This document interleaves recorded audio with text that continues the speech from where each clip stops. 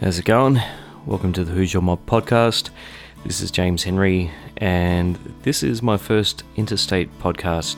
I was up in Sydney over Christmas and made the most of my time up there by catching up with a couple of people and having a bit of a sit down and chat.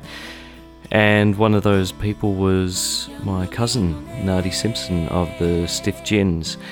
It's amazing how many different things we have in common. We were going to Eora TAFE, this small little TAFE in the inner west of Sydney, in Darlington, back in 1998. At the same time, I was doing a bit of theatre there and she was doing a music course, and we were over in England playing cricket at the same time. Back in 1993, she was over there. I guess we'll talk a little bit about that in the podcast. We also happen to be related, and our mob coming from Walgett and Angledool, and these are parts in rural, remote Western New South Wales with a town of only, I think, about 2,000 people these days. So, yeah, very nice to have that connection with someone who's also doing a bit of music and also doing great work in trying to revive and give new context to her language, which is our language. Wonderful to have a chat with her, and good fun to catch up around Christmas time, and I hope you find what we have to say a little bit interesting. I'm a Uluru woman, northwest New South Wales. Grandparents born and brought up in Angledool, on mission out there, and then moved into Walgett, out on the river first and then into town. And so my family, Simpsons and Sands come just from over the border in Dirranbandi, so it's all Uluru country. But also, our great-grandfather spent a lot of time over born between Walgett and Brewarrina. That's our mob over there, Simpsons. So a lot of mob in Bree as well, as Walgett, so branches of the family. And then interestingly, ages ago, I found out that there are Simpsons down south in Narandra and down that way, Aboriginal mob, but we always thought that no relation. But we're related distantly through those first two white Simpsons that came out. So one brother stayed in Hay and in that area, and one went up to Walgett. So oh wow, the other Koori Simpsons down south we're related to through the non-Indigenous ancestors, two brothers. Yeah, so, but northwest, all that river country out there, flat plains, and Narran Lakes is an important place for us. Yeah. And so that Simpson would either been like a mission manager or just a fellow that just hooked up with her? Worked on Burrama Station, which is near Narran Lake, so they managed cattle stations, not so much in the missions. But all working on the stations out there. That's where those two brothers, they came from Yorkshire, and they came across, and one stayed south, one went up north. So yeah, right. That's where the name comes from, anyway. Yeah. And we have a common ancestor, yes. So I've just got to try and work this out. It's probably not good podcast listening, but so we can just figure this out. Yeah. Do you know, to give context? So, my pop, George Simpson. Yep. And Dorry Simpson. Yep. Your nan. Yep. Well, my great-grandmother. Great-grandmother, brother and sister. Yeah. And descendants of those Simpsons. Yeah, right. Going back. So, I guess what does that make us? I don't know. Yeah. Second cousins or something. Our parents are cousins. Yep. And then we're the next wave. Yeah. And I guess it is a little bit tricky with me because my grandmother and my mother both had children early, so I'm kind of, this next generation, but I'm a similar age to people of the generation before. Yeah. So, I got cousins, that are younger than me, the previous generation, so I'd probably technically call them uncle and auntie, but I won't be doing that. Yeah, there's a few of those mob that want you to call them uncle. Yeah. And or aunt anyway. So you're saying like Uluru. Yeah. It's funny, I don't know, like growing up, I was always, like told I was like Kamilaroi, and now I only ever grew up, seeing it spelled with a K, and then now it's spelled with a G, and then like, hearing more about, Uluru or Uralaroi. Yeah. So what's the difference between, each of those, so Kamilaroi, Uralaroi, and Uluru? Yeah. It's, so I think originally when they first started, well, first of all, our mob always knew who we were. It was said in different ways, probably because of those missions, people were brought together from, there are people from South Australia, Tipperary, out at Angledool, so that's how far people moved. And the different way that those places were called would have had something to do with the different dialects in that area. So I say Uluru. Linguists spell it Ualarai. It was written down by Langlo Parker in those early texts as Ualii. And I think that sort of went quiet for a while because anthropologists and all that mob did studies about the Kamilaroi tribe. So anywhere in that region was thought that Kamilaroi dominated that part of that area. And our mob's still not on that IATSIS map. Uluru country isn't on that colourful, pretty map. Because I think it was thought that whole region, and some people say up into that part of Queensland is all Kamilaroi country, just because it was a dominant place.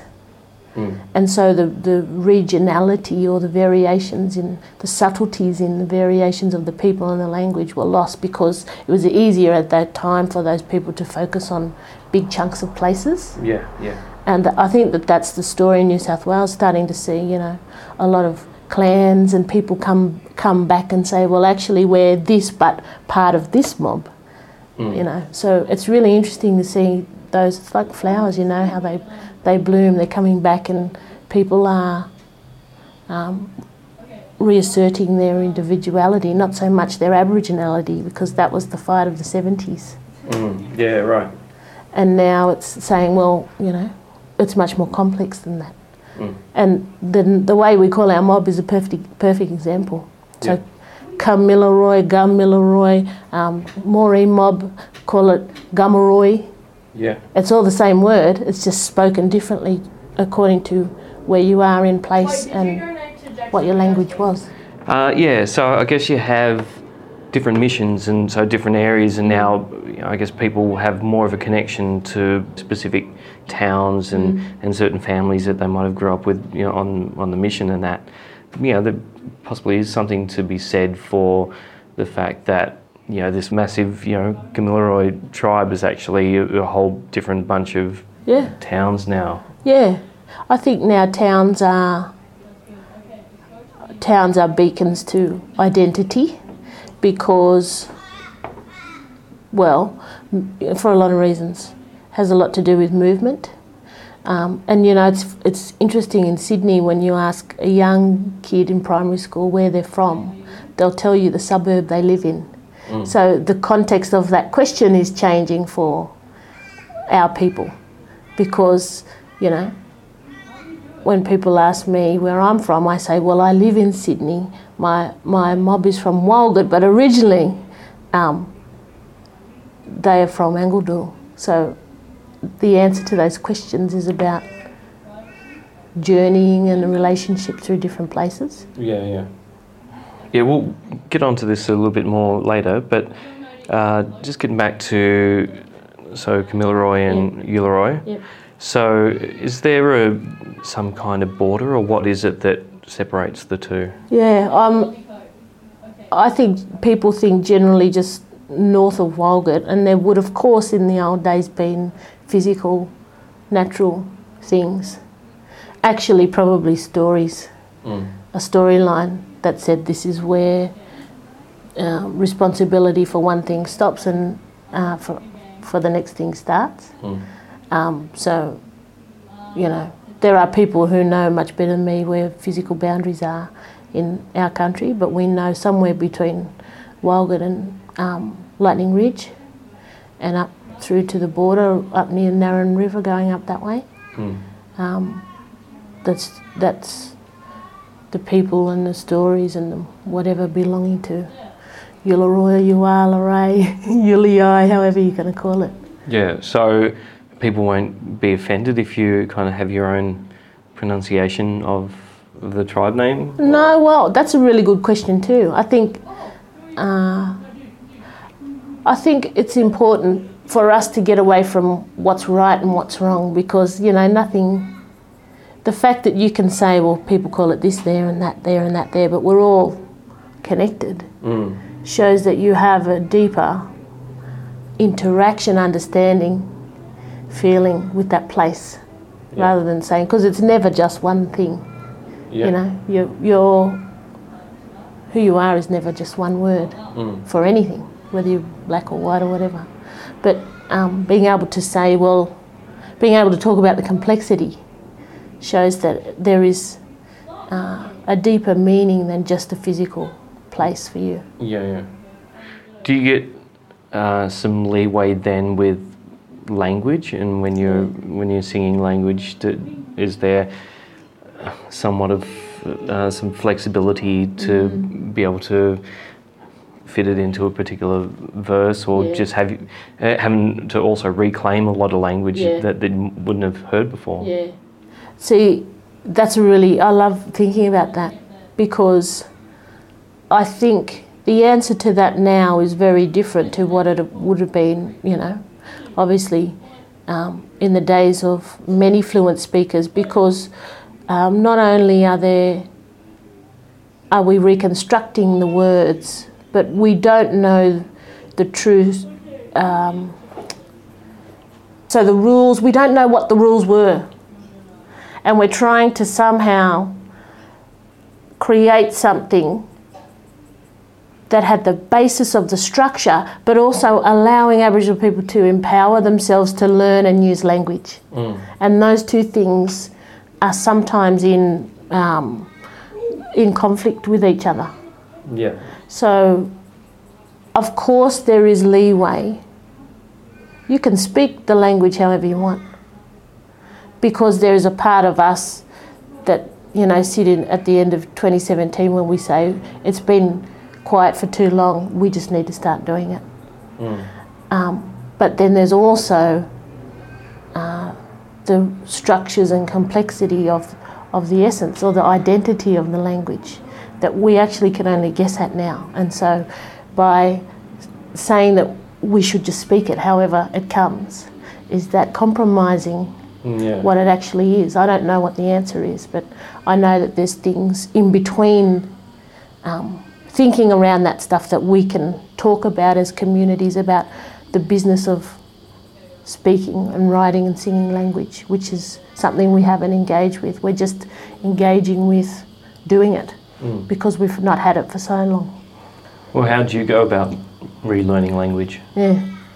I think, first of all, well, I came at it from a selfish point of view, that I was a singer and a writer, and I did it to connect to a place that I was physically away from. And so that dictated how I interacted with it. So we have a wonderful dictionary, but it's not people speaking. We're very lucky, Uluru Mob, to have a lot of resources of recorded stories and 2 songs, old songs we've got. And I found them down at IATSIS and I listened to that. I did it with my sisters because we didn't want it to be a resource. We wanted it to have a meaning, but also for it to create or give us a part of ourselves that we didn't have. So while we were writing songs, I think the point of it was to deepen our relationship to place and to people. Yeah. But the physical way of it was the way that you would write a song with a dictionary there on the table. And, you know, looking back at those things now, I think I would do it differently. Okay. And, you know, but like again, how we said, is it important that you just do it? And then know how to do it properly afterwards? I don't know. Did I have to do that step first to be able to think about how then to do it right? Yeah. I don't know. Well, how would you do it differently now? Yeah, I think that I would. And actually what's changed between now and then is this, I don't know what the word is. It's not a movement. It is a movement, but it's not. It's the recognition of where languages were and where they are now and where they can be. So there's legislation come through New South Wales Parliament to support New South Wales languages, the teaching and learning of New South Wales languages. So that means that there's going to be a whole structure in place for kids to learn language in schools, but also for communities to teach language. And that wasn't around 15 years ago. There were just a couple of courses you could do. There was Brother John Jacon, he's a sort of a knowledge keeper for Gamilaroi language, who will always do a community course for nothing if he's in town. He will always do that. So we only had him and a dictionary in the beginning, but now we have our own mob talking about. And it's like all the old fellas too talking about, even if it's not physical language words, talking about why they weren't allowed to say it or what they said when they could. And all those things feed into the life of the words. So it's on a cusp. And I think too also when they have, you know, NAIDOC for me used to be gigs. we used to have gigs and we could go around and we could sing and celebrate. And I never really engaged with, I knew it was time to celebrate, but those themes, you know, but it was only until I think it was 2 years ago, Songlines, and then this year was Our Languages Matter. And when enough people say it, something happens. Yeah. And it's coming up, and it's got a force of its own that people are connecting to. So it's a really interesting time for all that stuff. Yeah, just getting back to how you went about writing songs. Yeah. So you're sitting there with a dictionary, and are these in the folk stylings of stiff gins, or like when you're writing in language, do you have a different take on melody and structure? Yeah. What we did do was, when I looked in the archives, there were two songs down there. One was a song that they used to sing at a funeral to sing the body out of its physical form. And that's the only Uluru melody that seems to be around that I can find, or I've spoken to others about. So I looked at that song. I didn't recreate that because when you're starting out, you know, you don't start. That's not a resource when you're starting out. There are things you need to understand and respect. So I knew that was there, but there were the transcripts of that, and looking at how those words were translated showed me how I could mirror the same type of thing in a modern song. So it would be, and it was very sort of not simple, but it was really sort of instruction-based lines. They're collecting the leaves. They're lighting the leaves now. The leaves are smoking up. So things like that, and they were your lines. So then I could see, okay, well, this is an old song. This is how it works for this thing. And I think I transformed those simple instructions, or whatever it was, simple sentences about can't think of the right words, not obvious, but physical things. And knowing a little bit about other mobs' music, and knowing that a lot of those dreamy stories and all that are about how things move through place, and it is a story told sequentially in those type of, about that movement. And so I wrote songs, you know, that mirrored that in a Narragar way. You know, about song about opal mining, you know, or looking for opal. Look over this way for a stone that looks like a rainbow. Pick it up and lick it. Let the sun shine. Put it in your pocket and say nothing. So that was how, that was the beginnings of me doing that. And somehow I hope that it reflected the structure, the translation of how those words sat in life back then. Yeah. So this recording, what context was it in? Did it seem like it was recorded as part of a ceremony, or someone was just talking about songs, and then they just, there's this song that goes like this, and then they'll sing the song? Yeah. So Janet Matthews sat with Fred Reese out at Lightning Ridge in the 80s, I think, around the 80s, 1980, and sort of, and there are a lot of, she had a few informants, but he and Arthur Dodd from Walgett were the main ones. And she said, now, do you know any songs? And you're listening to, you know, an 80-year-old man trying to remember things that he hadn't spoken about, you know, for 70 years. And then he only heard very rarely.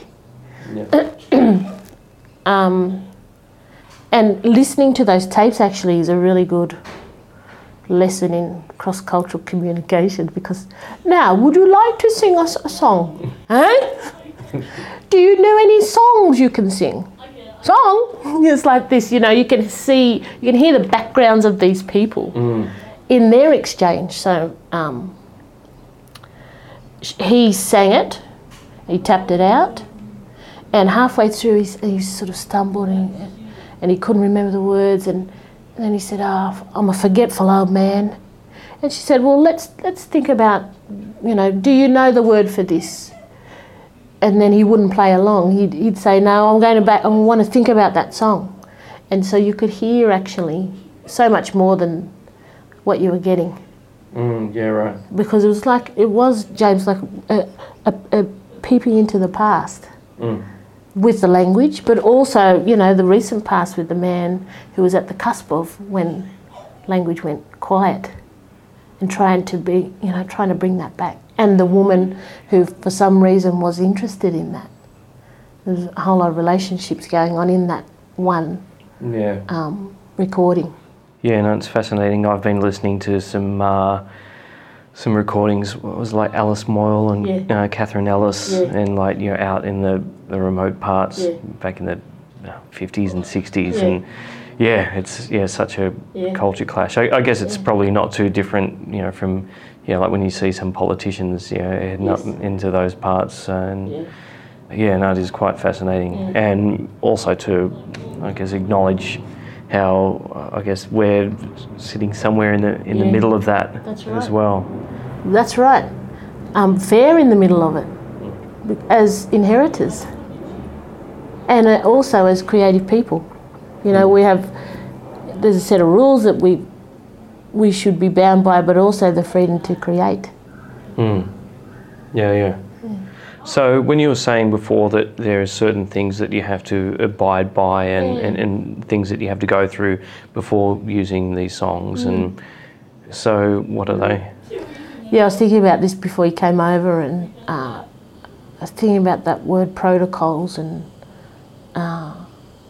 also knowing that we can actually never know the true context of language, of that old language. We can only engage with something today, a context about today. And I think, and then because I knew you were going to ask me this, and the cynic in me wants to say, well, you know, do we really have protocols? I don't know. I think I often see, and I do it as well.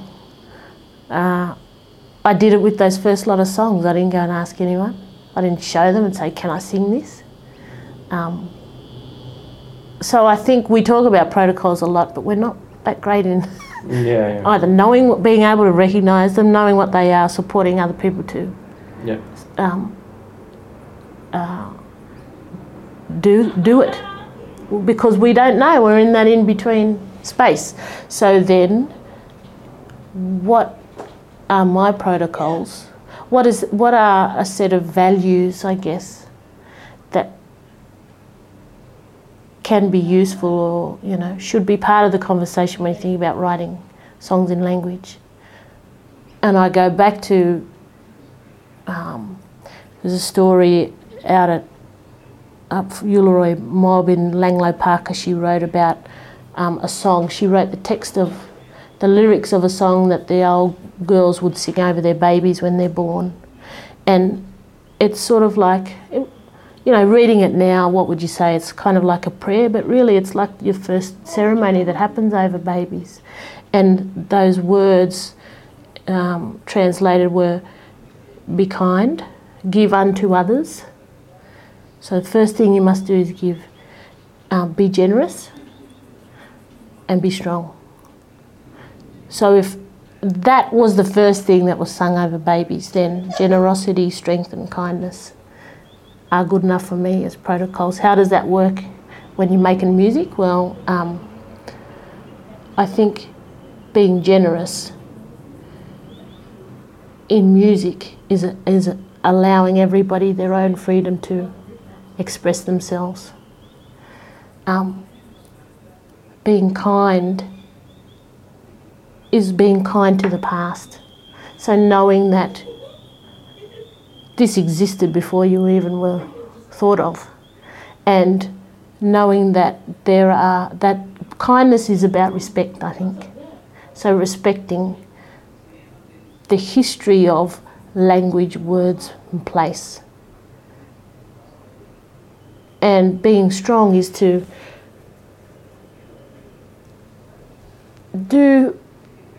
speak about those things with conviction, but also be strong enough to say you don't know everything.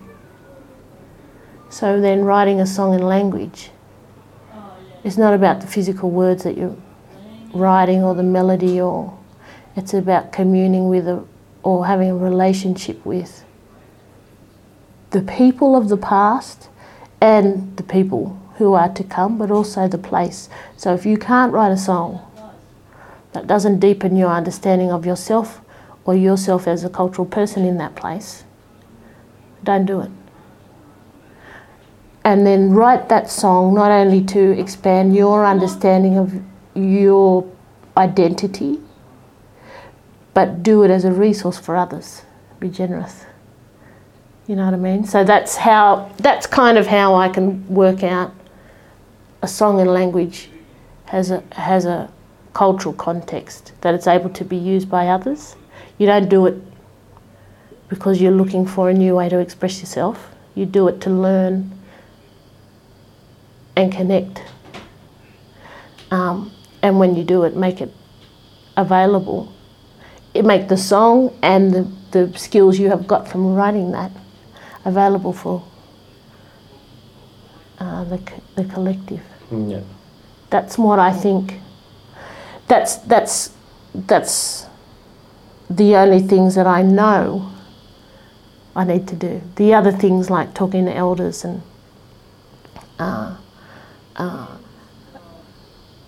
having people look over it and all that sort of other stuff, which are modern day things that we would assume we have to do. That's a grey area for me. Because if you're writing a song because you want something in language on your next album, you haven't satisfied the cultural context of that anyway. So, you know what I mean? Yeah. If you want a song to be played on Triple J in language, and you go and show an elder, is that really paying respects to? I don't know. I don't know what the answer is. Yeah, I know. I guess it's an interesting one. I know when you talk about that, there was it the band the Preachers? Yes. They use Yes, Jacinta. some Darug Yep. language. Yep. Yeah, like for me, it's great to hear. You know, like the more Aboriginal language I can hear on the radio, the better. Yes.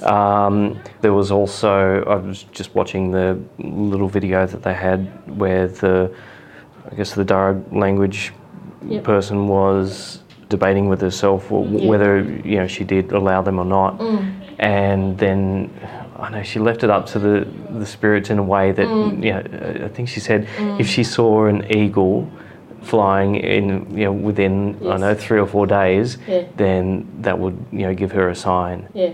And I guess she ended up seeing an eagle, and everything went ahead, and it's a big hit and all.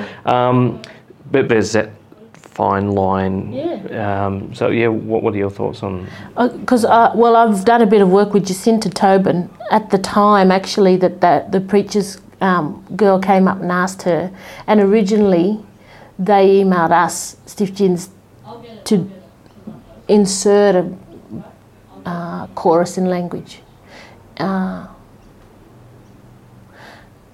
the email. We didn't engage with it because I think that while we can hear that song and feel proud, what's the meaning for them? Mm-hmm. And I know that girl said that she has family in Gunnedah and doesn't know about them, and had sent the song and then said, and in the chorus where. In the part of the chorus where they wanted Aboriginal stuff, she'd written nga nga nga nga dee dee dee like that in the thing. So she was just writing something. But that to me showed that, and actually Jacinta is a good teacher, because I said no, and Jacinta waited for an eagle. Those two things had to happen, so young Koori kids can hear that song and think, that's awesome. Do you know what I mean? So, and then also interestingly, what came out of that song was Terry Janke engaging with the band and with Jacinta, cultural people, talking about what's the intellectual property around this stuff. So there was a whole thing that came out of that, from that one request. Yeah. That is really complex. And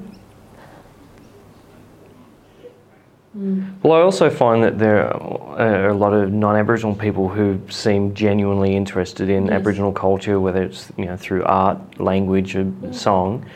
I guess the musical anthropologists who dedicate their whole lives to it and go around the country recording. And even today, there are just people with the explosion of Aboriginal culture coming into the mainstream, that they're wanting to engage with it and be able to practice and pay respects to it. I guess a lot of the time in the southeast, where there's still that hard work to reclaim and do the language and culture justice. I guess you also have a lot of blackfellas who just have no interest in it. For the sake of these languages having use and living today, is there something to be said for opening it up to non-Aboriginal people to engage with? Well, and this is the thing about being generous. This is the kind of pillar of what I understand Uluru living, being generous. So, you never have anything you can't afford to give away, and actually the more you give, the more you have. So if that is true for physical things, and it must also be true for culture. I guess the question is, are you in the place to be giving? Do you know enough to be able to decide what part of that can be exchanged? And that's, you think about the old days, how we had all senior people and everyone going through law and levels of knowledge and understanding and meaning, and those fellas at the top knew what they what they knew what they could let go, but they also knew what they needed to protect on behalf of everybody else. So, I mean, I guess that's a question too for musicians. That if you do what I did and listen to some recordings and you have a dictionary on the table, and you write a song and people love it, then can you go and write songs in language for non-Indigenous people, for example? When there are people in your community that haven't had a chance to interact in that way. Yeah. So it's something about seeing the language as a resource. And yeah, it's confusing. Why are you giving that? There's a question there too. I think the only way to engage non-Indigenous Australia in meaningful ways is to be as open and giving as you can. But I think also that there needs to be a point where you know that it's there are things that need to belong to only us. Yeah, yeah. Now, does that make sense? How do I feel about that? Yeah. Only because not all of us have it yet. So it's not belonging to us and not you. It needs to be spread throughout us, and then you can have it all. Yeah, true. Yeah, I just wonder, like, how we can actually make this accessible, and then whether young people or whether any Aboriginal people are going to be that interested in learning, language. I guess it's a hard one because it's not like people are going to be able to speak fluently with each other. Because I said in another pod conversation how I guess we have languages like French and Japanese that we know by learning them, then they'll have a particular context and a place where we can practice and such. But maybe we should, I don't know, maybe the discussion in language circles is that we should be aiming for that. Maybe we should be. I mean, that's what those old people who held on to it for so long would have wanted. And maybe that's what we need to be aiming for, that we will move through a time of reawakening into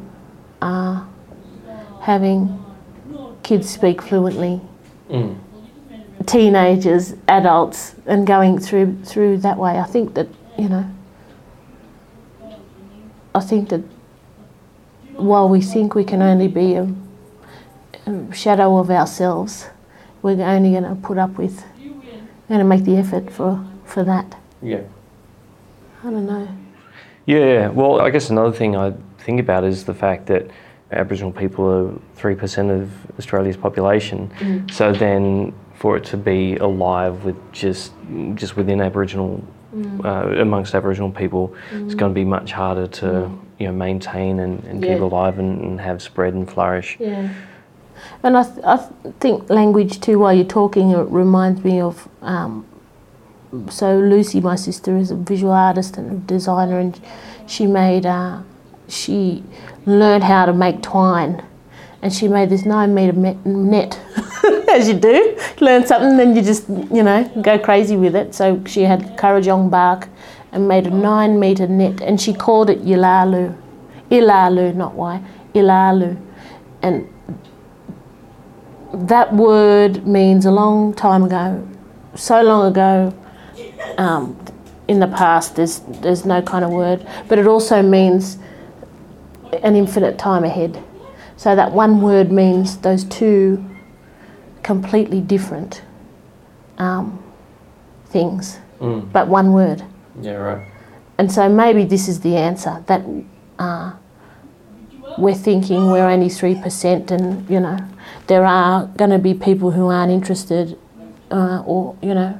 in engaging, but the language can tell us that we need to learn and teach and interact with it differently. Because they're all cultural sort of connectors. They're cultural, whatever, there's a word, I don't know, they're cultural little signals that you have to work differently. And so if we're trying to fit this language circle in a Western square, we're going to come up against that stuff. But the language tells you that. And that's why musicians are a really important part of this whole conversation, because the creative rules, whatever the hell they are different. And we have leeway to be different. But if you work with language, it tells you think you're speaking it, but it's actually talking to you because it's showing you how to do things. So I think that it'd be great if we can all engage with that. Not that language, how can we use language? We can write songs and record them. Well, that's what we can do now, but what else can we do with that? You know, we've got to think around things as well, I guess, is what I'm saying.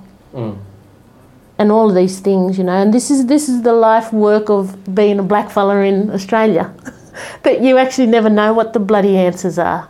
The whole point is exploring that, you know. Same with identity, same with learning language, whatever. That it's the journey and the adding to the meaning that is the important thing, not getting to a point and then that finishing up and starting the next project. Yeah. Maybe. And what about this project that you're doing with the choir in Darug language? Yeah. So that's with Jacinta Tobin, who wrote the preacher's stuff. And that's really interesting too. See, the Sydney Festival came to Jacinta and said, can you translate the national anthem, Australian national anthem, into Darug? And it exists already in Darug language over here, over the East Coast. And she thought about it for a long time because they wanted her to sing it on Australia Day down at Barangaroo. So how many, levels of bureaucracy do you want to put in on that? And she thought about it for a while, and I don't know if there were eagles involved, but she had decided, she came back and said, I don't feel right doing that. What I will do is write a song for the day in Darug language. And so she wrote a song, a long time Big Sickness Came, and no more big mob of people, but today we sing a new dreaming. And then the next verse was about calling the eagle and the whale and the Sydney cockle shell and the Port Jackson fig in, and then singing up, making a new dreaming, specifically to be sung at that place, Barangaroo, because it's been contentious place, but also the day. Anyway, Sydney Festival asked if we will go and teach it to, I think there were 12 choirs. There was about 180 people there on the day last year, and we sang it. And they were all, I think, to a person, non-Indigenous people that engage with that, what you're talking about teaching, sharing culture. They loved it. They loved the song, but, put Jacinta in front of them. She was talking about Aboriginal people from this place here in Sydney, and they'd never heard it. There was a 90-year-old woman we went and saw, because we're doing it again this year.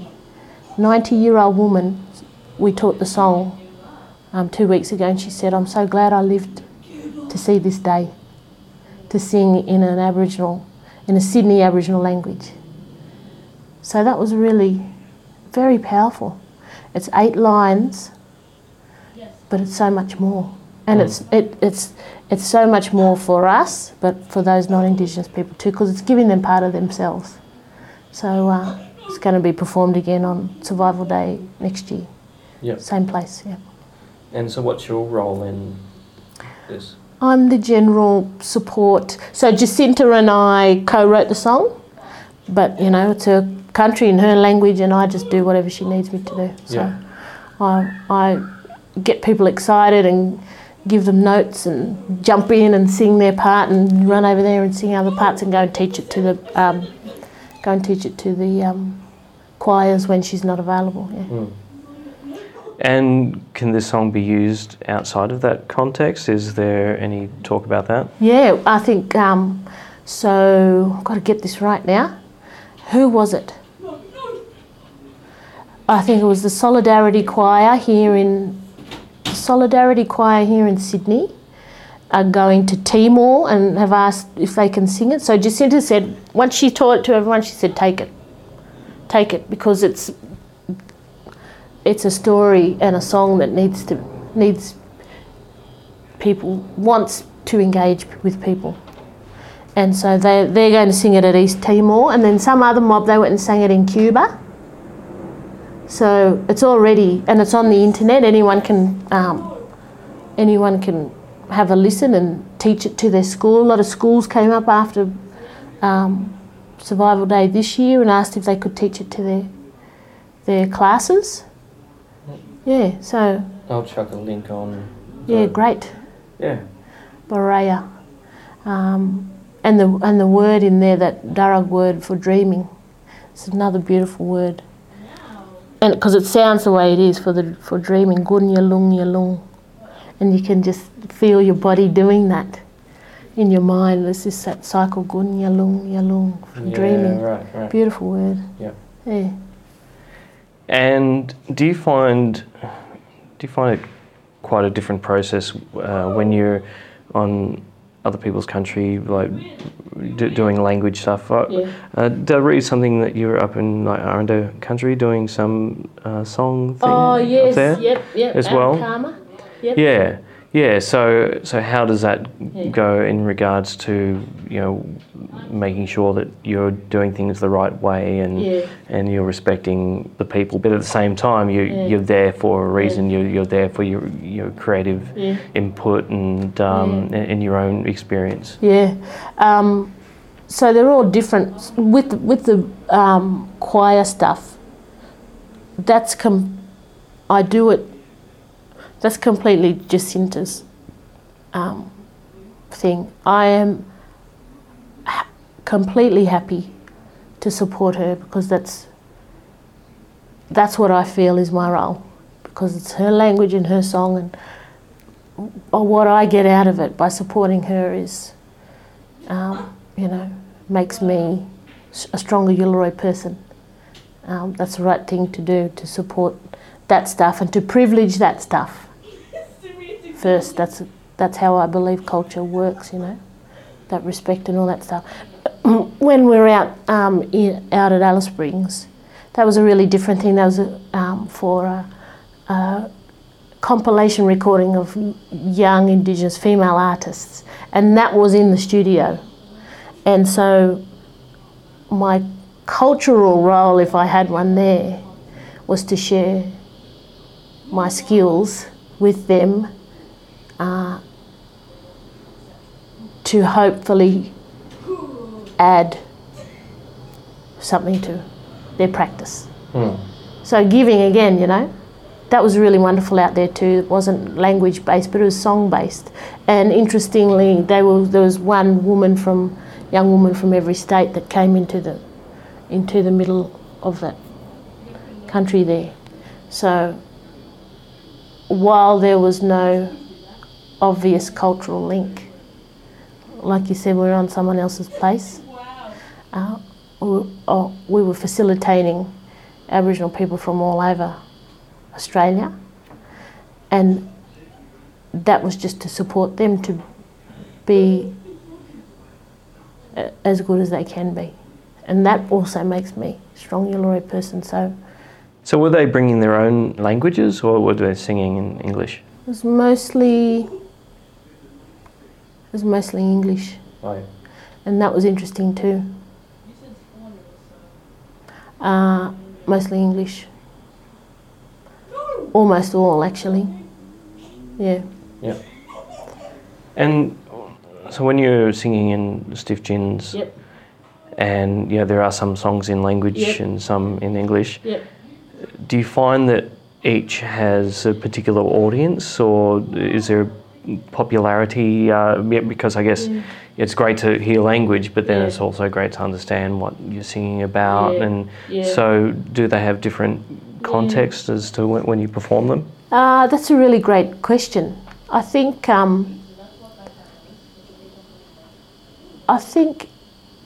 generally, and this is a good thing, this is an amazing thing actually too, that Kalina's got a song in Wiradjuri that we often sing first up, and people will remember that. Non-Indigenous people will come and say, I love that song, as you say, without having any clue about what it is. And it's really interesting that we're in a place now that can be done. We don't have to explain, not we, stiff gins, but this is a question to all our mob. Are we in a place where we don't need to explain ourselves anymore? Wouldn't that be a lovely thing? I think Gurumul had a lot to do with that. You know, that it transcended a lot of technicalities, so singers could just sing and writers could just write and culture could just be. Mm-hmm. And so now I think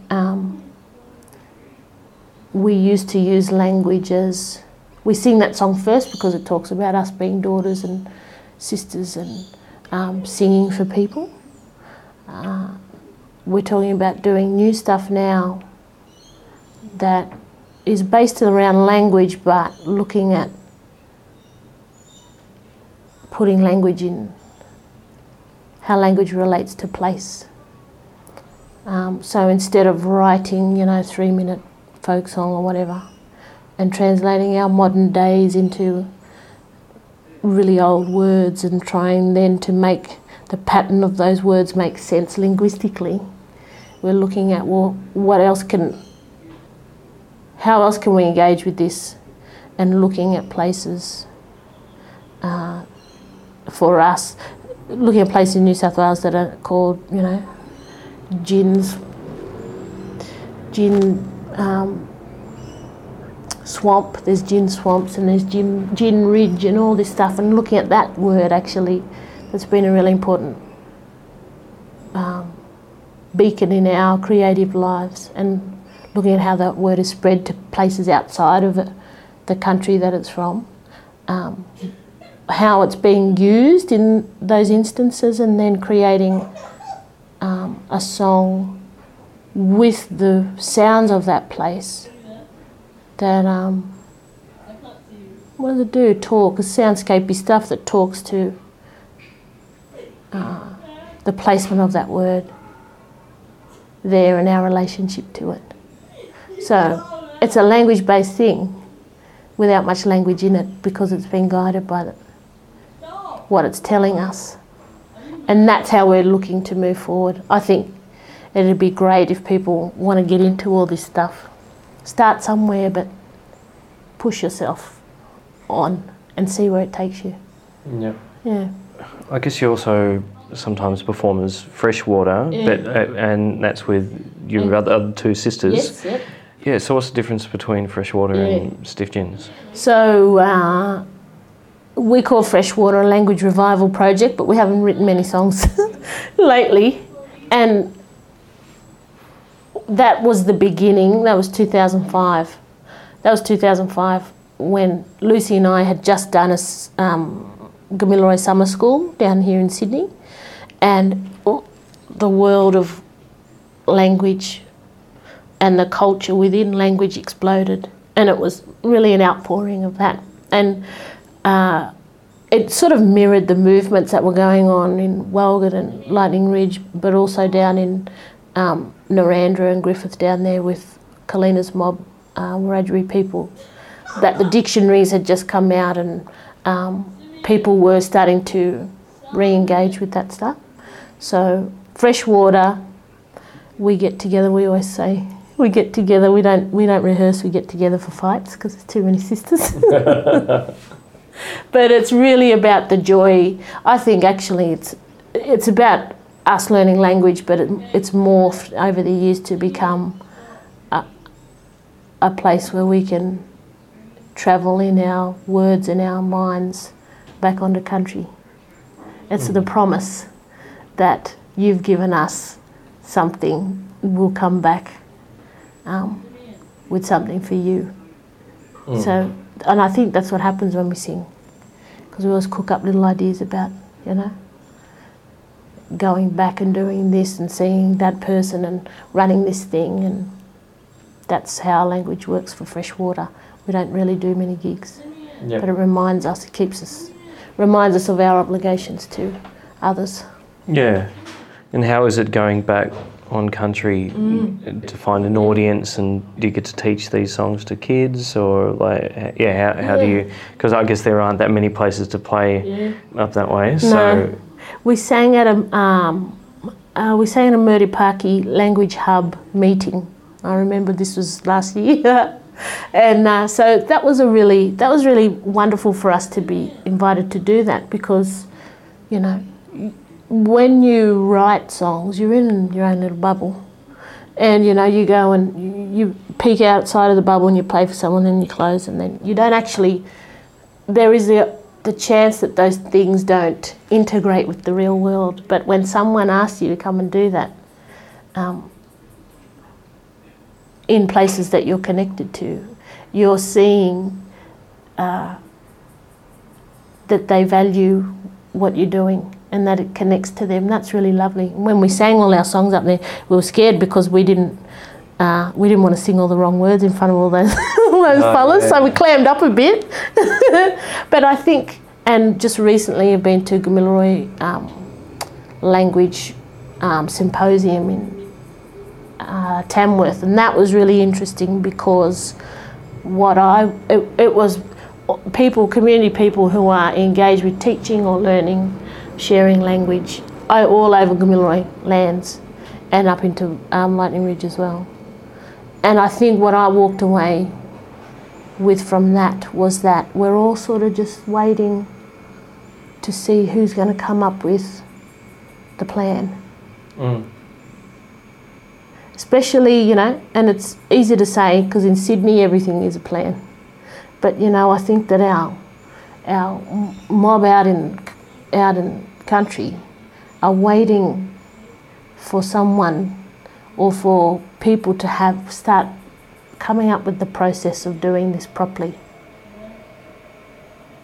And I think I can really feel that apprehension about how do we all take this first step together.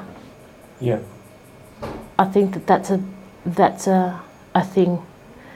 And I know for Gamilaroi language teaching, we've been talking about this. We need a process. We need a process for new words. What do we need a new word for? Do we need a word for Tuesday? Do the kids need a word for Tuesday? If so, let's do that and have it relative to some kind of temporal time thing, traditionally.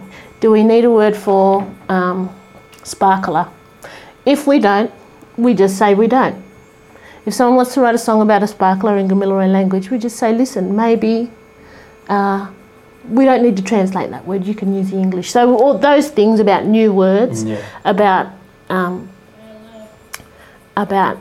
how we develop resources, what is the best, most empowering way to write resources or songs, and then what do you do with them? What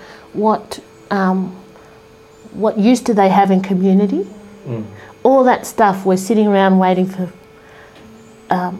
someone to decide, or people are doing it bit by bit, and then, the decision-making process goes naturally to linguists and PhD people and, those ones who can afford to do it full time.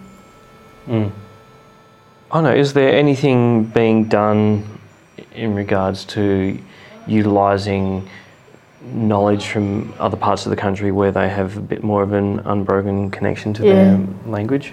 That's a really great question. And I think, so actually my answer to that, I was first going to say, I know Brother John, who's a wonderful man and a great teacher.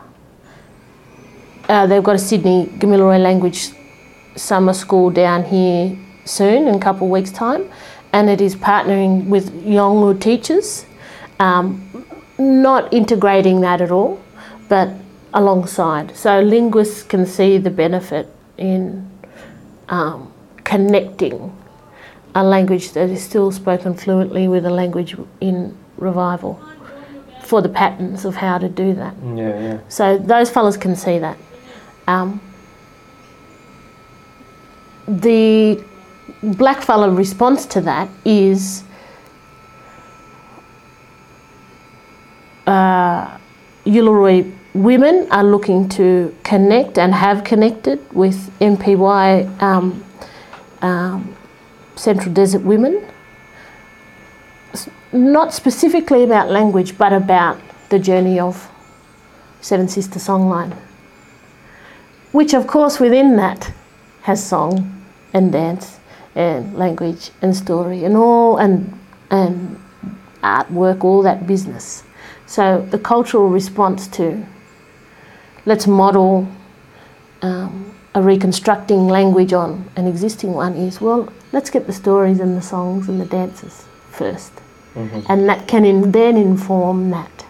So, and I think what it goes back to is that things work best for us, the way I understand it, if it's in your body, you know, if you're singing it or you're moving it or you're speaking it, or it's, you know, it's animating you in some way rather than just in your mind. It's going to be, it's going to work better for us if it's in our bodies. And so those things about story and song and all that stuff would be our first step, whereas linguists and all that other mob would think about the patterns in existing language.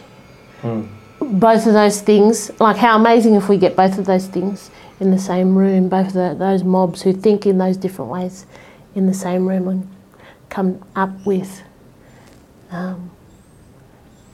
projects and plans and things. That's the way forward, is to have a little bit of that and a little bit of the other. Yeah. How do you find that? Because you sometimes lecture at uni, being able to get the best of both worlds without them being in conflict with each other. I'm just finding, you know, part of my research, I'm reading some academic articles, and it's just so hard.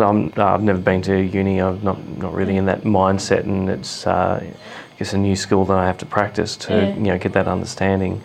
And then I just think of how loose a lot of you know, Aboriginal culture is and with each other, and so how do you find that balance that those two would be able to work together? I think confidence has got a lot to do with it. So academic mob, you know, pretty confident about how to think and how to speak and what they know, or what you know, what they've learnt. I think our mob, especially about language, we're not confident that we know. We're not confident with what we know because we're comparing it to that other Western way. So you get really wonderful synergies in those two opposing things when you've got a black fella who says, yeah, I can see that you, I know, I can understand what you're talking about, but I reckon that this way is just as good. So someone with the confidence to support a different way of going about things, which can intertwine. There are those people around, and they're not necessarily, you know, like Ted Fields out in Walgett is a wonderful example of that. Deeply knowledgeable cultural man who can walk into, you know, the offices down here in Macquarie Street and talk with the Premier about the processes that are needed for language revival in Walgett, and he can go out there and sit under a tree and teach kids how to talk. Those people are there. I think the key is to, in the face of those imposing institutions, to stand your ground and trust in what you know and trust in what you've come from, and that you can find creative cultural ways to do the same stuff. And then of course if you talk about it enough, then those academic mob they get interested in it, and all of a sudden you actually find not just a thirst for language and knowledge, but there are many more things that you have in common. But it's just about feeling that you can move with conviction in the other world. Mm. Well, what do you talk about when you have to lecture? Like, what do you focus on? Or what do you try and bring across to an audience? It's like a performance, eh? You play the room. It can come down to as simple as that, you know, and you're asked to talk for different things. When I talk to, often at uni, they're second years maybe, a lot of overseas students, so that's going to affect what you talk about and what you give. But the great thing about music is, and when you talk about it, is you don't actually have to talk about it, you can sing. You sing something and you've got people in a place where you can actually say difficult things or funny things or upsetting things, but that song and the story within it and the sound can get them to a place that you can say whatever it is they need. So, and then if I go and talk in communities, it's about where you sit, hey? So I'm a Uluru woman in Sydney. When I went out to Tamworth, I talked a bit about what I do, but people aren't really, you know. So what, everyone's interesting. But what can I bring to community? What value can I be to them? And that was talking about, that was talking about how we can start making decisions as a language-speaking community that can lead the way in New South Wales, because we're lucky, we're in a good spot. But it's the knowledge of, sort of processes and talking about how to make a plan and things like that, really yucky kind of things that can be useful to people. So it depends on, it's like, it's just a music thing, creative people are translators. So you actually represent the opposite. You're standing there as a representative of the opposite. In Tamworth, I'm the city girl, and at university, I'm a Uluru woman. Yeah, right. And being, having knowledge in both of those things and being able to translate and relate, that's probably the space that I try to stand in. Mm-hmm. Mm. So you were born and raised in the city? Yeah. Yeah. I was born and raised in Balmain. It was a Leichhardt Council area. It's an interesting one of just talking about how you identify yourself as Uluru through my grandmother, and also my mother. Well, grandmother was born up just out of Walgett on country, so I've got all that connection through Uluru mob up there. But then I was born and raised in the city. Now I'm living in Melbourne. Yeah. I'm just trying to find out a short and sharp way to then be able to identify myself if someone says where you're from, and also like having to if you have your name on a program or something, then they'll want you to identify which country you're from. If I have any connection to country, it's to Leichhardt Council, and just trying to work out, trying to understand your feelings as to your connection and your responsibility to the country down here, like living here and being an artist and I think it's a lifelong journey, and I often, it took me a long time to work out that opposite things can work together, and to actually work out the language to explain that. So, and in our case, Dad was born in Walgett but never lived at home. So the culture and the country that we had were in bursts in our early years, in bursts at school holidays. And so our non-Indigenous mother brought us up. So then how did we give Uluru meaning to us? Part of it was through language, part of it is, we're creative people and we can explore that in our artistic lives. And then we started to be able to get ourselves around and going up there and listening and sharing and giving and doing things at the school and all that other stuff. And with the elders and all that business. Then that had meaning to us. We put it in our body, like I was saying. But, it took a long time for me to work out that, and to be able to say, our mum, who's born in Coogee, over where you're staying, she was born there. Our non-Indigenous mother brought us up to be proud Uluru women. And for us not to worry that there's anything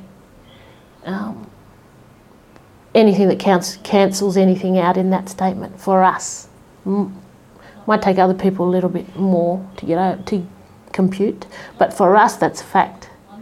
And so then that shows us the strength of culture, that actually you can be strong in who you are even when you don't live there.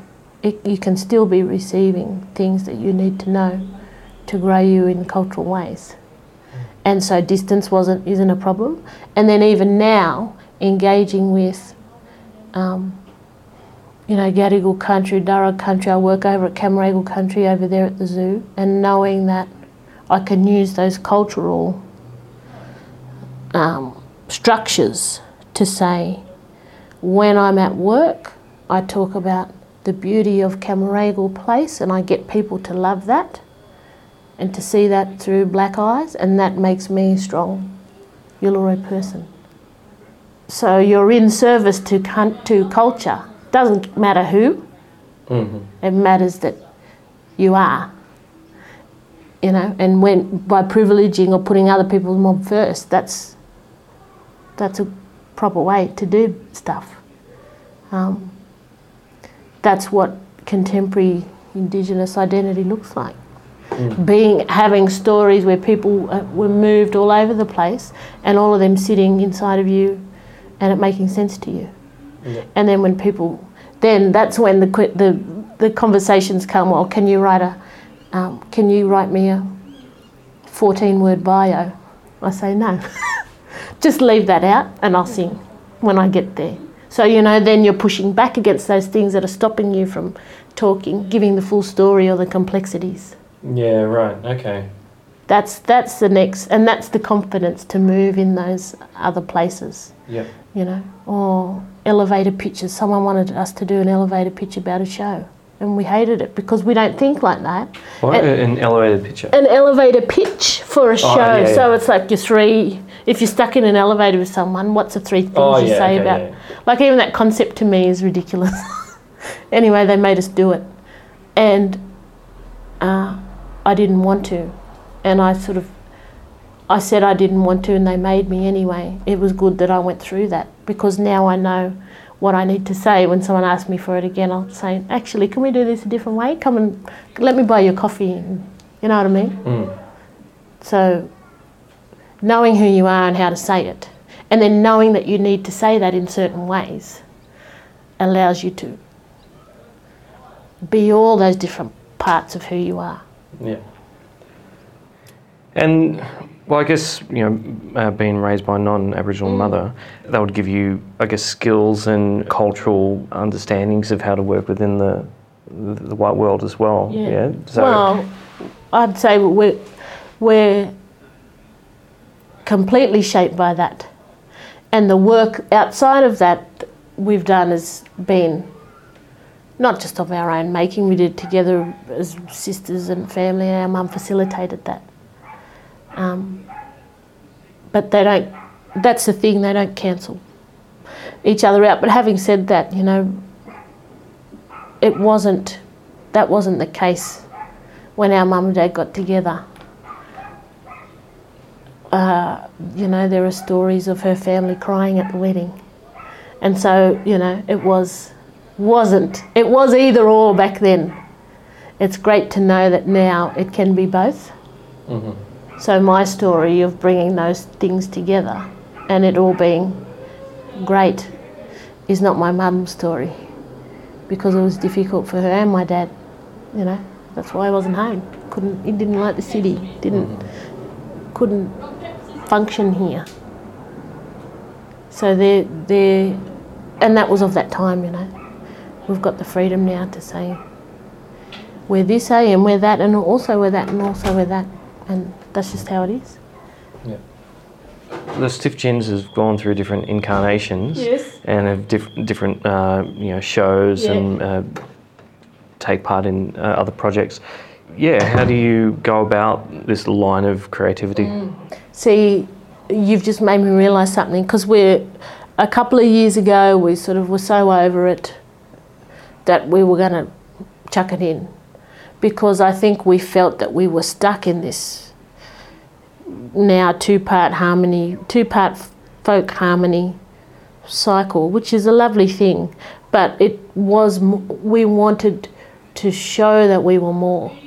And the genesis of how we see ourselves as performers and how we relate as a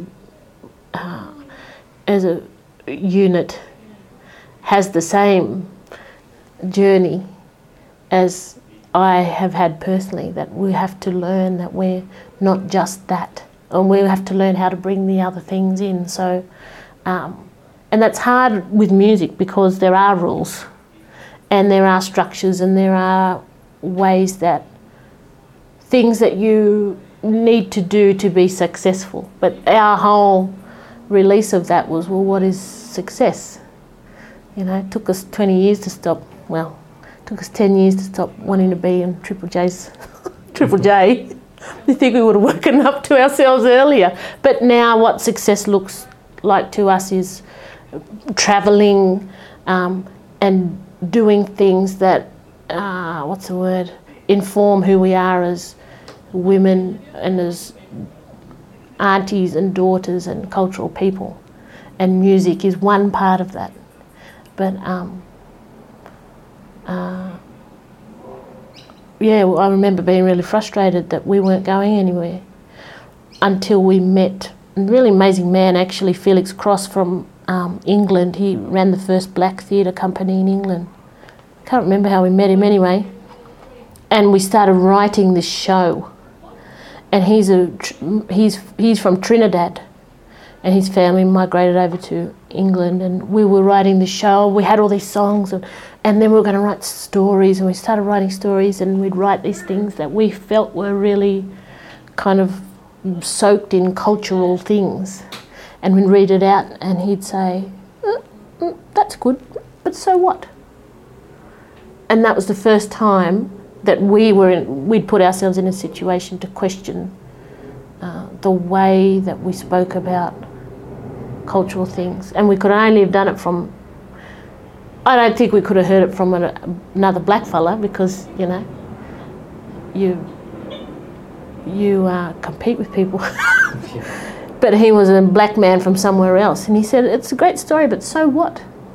So what the creator killed a crocodile?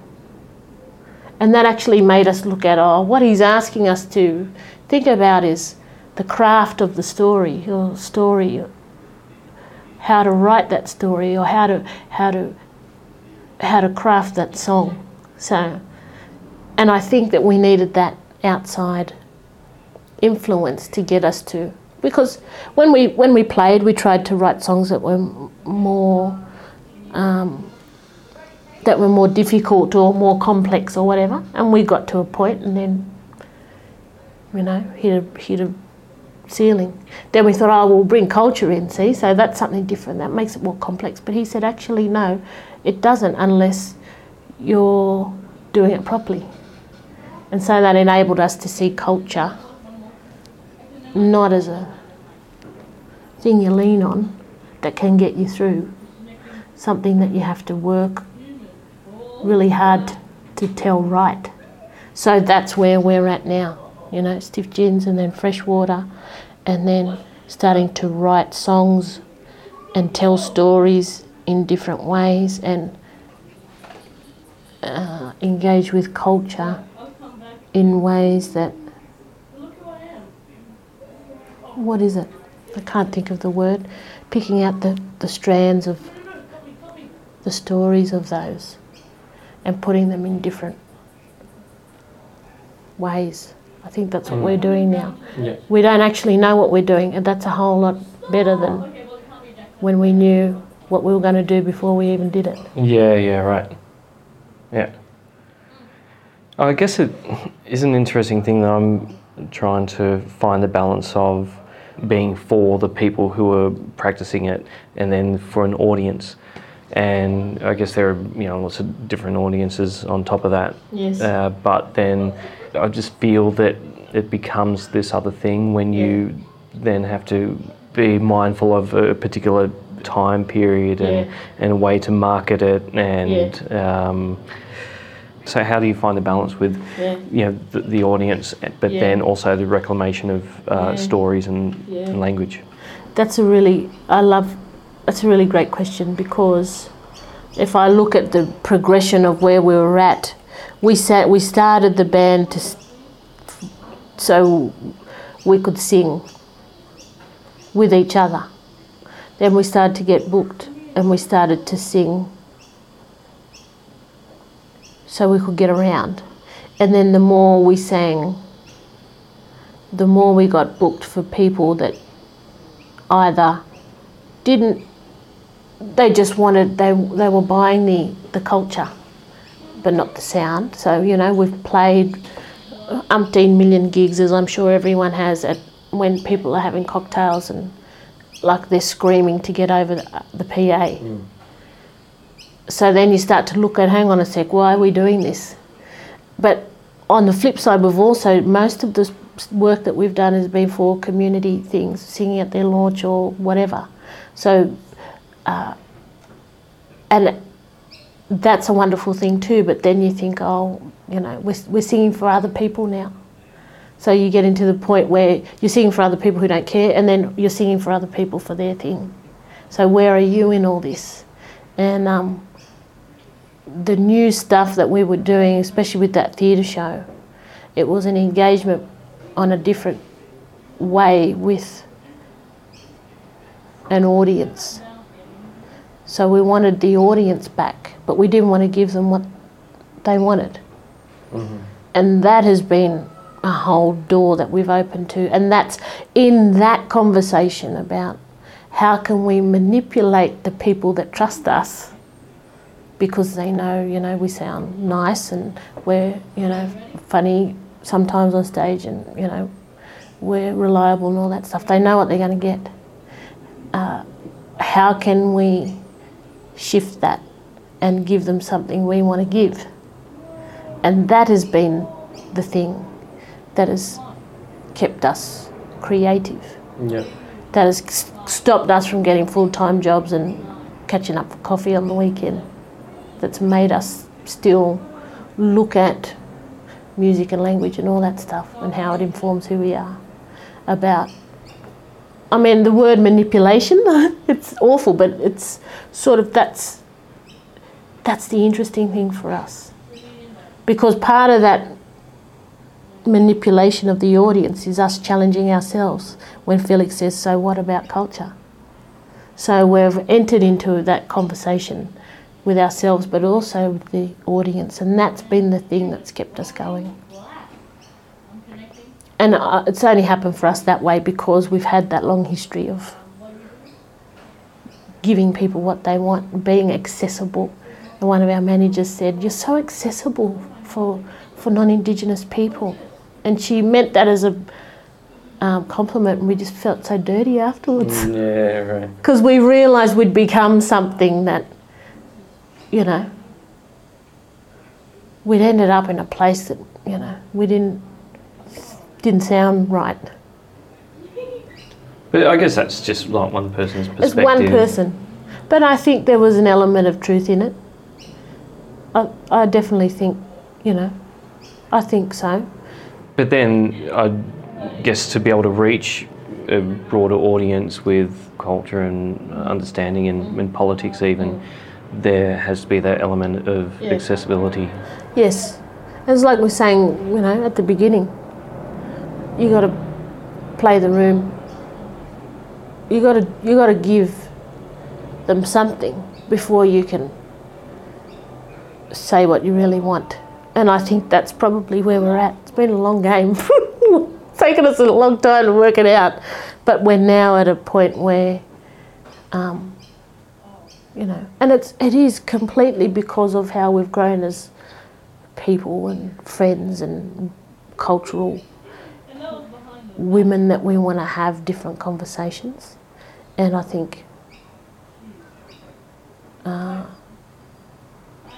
it's about challenging the audience, ourselves, and all the expectations that we have. I don't know how long that'll go. I don't know how deep that well is, but anyway, that's what we're up to.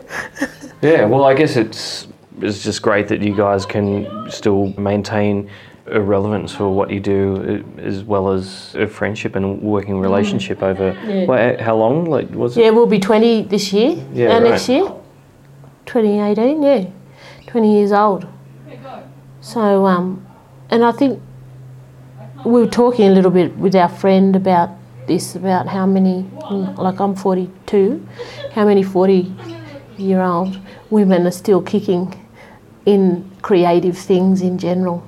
That's either a young person's game or, you know, those real old fellas. I said to Kalina, we'll get one of those posthumous arias. That's the only chance we got. We'll get a sympathy one when we're gone. But it's a thing.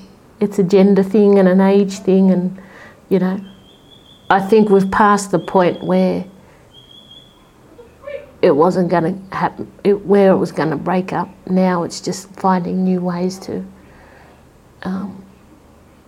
It's not even, when I say it's about the audience, it's also about exploring your own creativity, pushing your own boundaries. I heard a really interesting interview with Leonard Cohen. It was on the New Yorker podcast, and it was a couple of weeks before he passed away. And what an interesting guy, and always he had a whole set of poems that he wanted to finish before he got too sick. And isn't that a life well lived? An 80-year-old man, still with work to do. Yep. That's what, you know, that's what art can give you. Yeah. Well, just to jump off on a different tangent, Yeah. I think it must have been how we first met. Mm-hmm. Was it through baseball or cricket? Cricket, I think. Yeah. So I guess we have these, you know, strange connections. So through cricket, I grew up playing cricket. Yeah. And then you switched to baseball. Yep.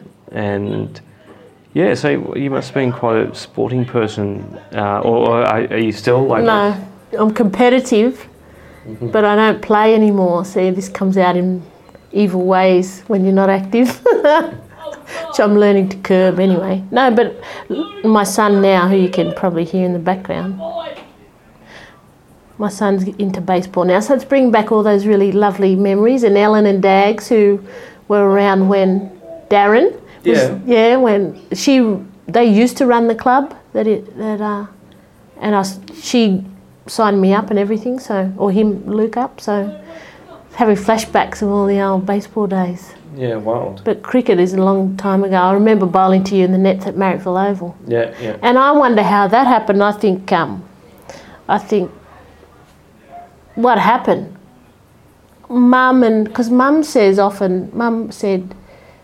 that Francis used to come over home all the time, over to Stanmore, and just hang out and stuff. So they were close, our families were close, and then life happened, and then somehow the next generations started netting down in Marrickville. It's funny how. Yeah. How is it now? Like, I guess you're seeing, so much more women's sport being on TV, and isn't it awesome? Yeah. So are you kind of kicking yourself that? Did you imagine yourself perhaps having a career when you were growing up and you were starting to play cricket? And big time. I went to England and played a season over there. Wow. When I was just out of school, it was 93. Played a season with Sheffield Ladies, and that was when there was a Australian men's Ashes tour and a women's Ashes tour was on. I was over there, I think we talked about this before, I was over there on a 6-week cricket tour in 93.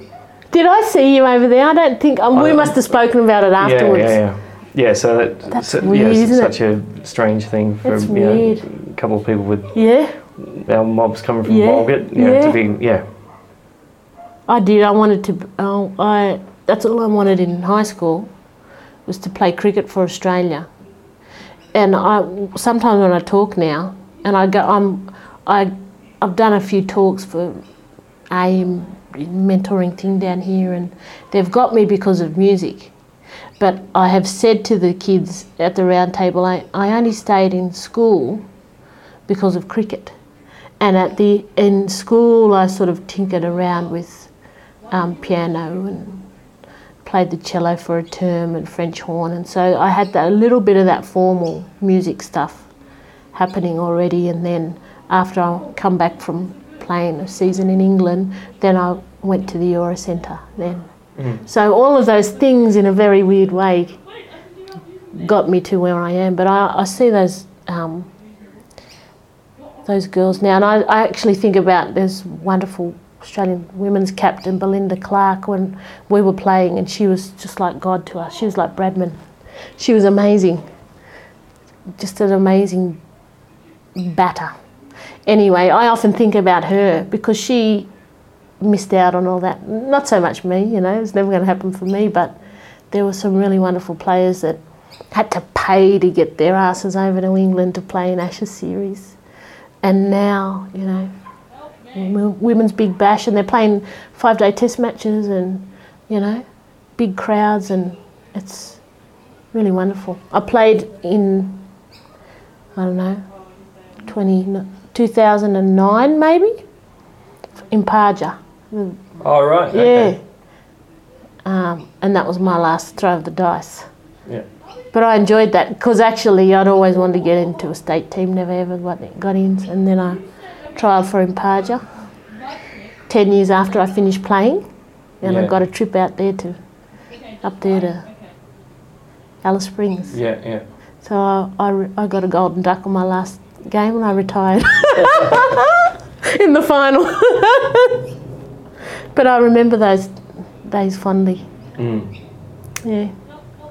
Cool. All right, we might wrap it up, but is there anything else worth letting people know who might be going on my journey, wanting to incorporate more language and culture into, I guess, contemporary music and contemporary context? I guess the thing, it's like that thing, there are no rules at the moment. There are things we know how to live by. It's the wrong language, but there are things we know, there are ways we know we should live. And there are no rules in this space at the moment. Those are two really important things to know. And I think treading lightly where we are now is a good way to go about it. If you rush head on into things, all of a sudden the momentum can take you places that you perhaps haven't foreseen, especially with recording industry and all that business. Take your time. Think about that word. That means a long time ago and a long time to come. And gunya lung, the dreaming. all that stuff. Time for us is engage with the different measures of time, and it'll be a rich and rewarding thing. Yep. And the last thing, I guess yourself and the Stiff Gens, what's next? Where can people catch you, or where can people hear your music? We're going down to the Brunswick Music Festival in March next year, 14th of March we're playing. And Giracool Blues Fest, we've got a manager, so he's getting us all these gigs. So we've got a couple of things coming up, and I guess we look forward to expanding our ideas of what song can be, not just music, or what else can we put into a song. That's probably what we'll be doing this year. Yeah.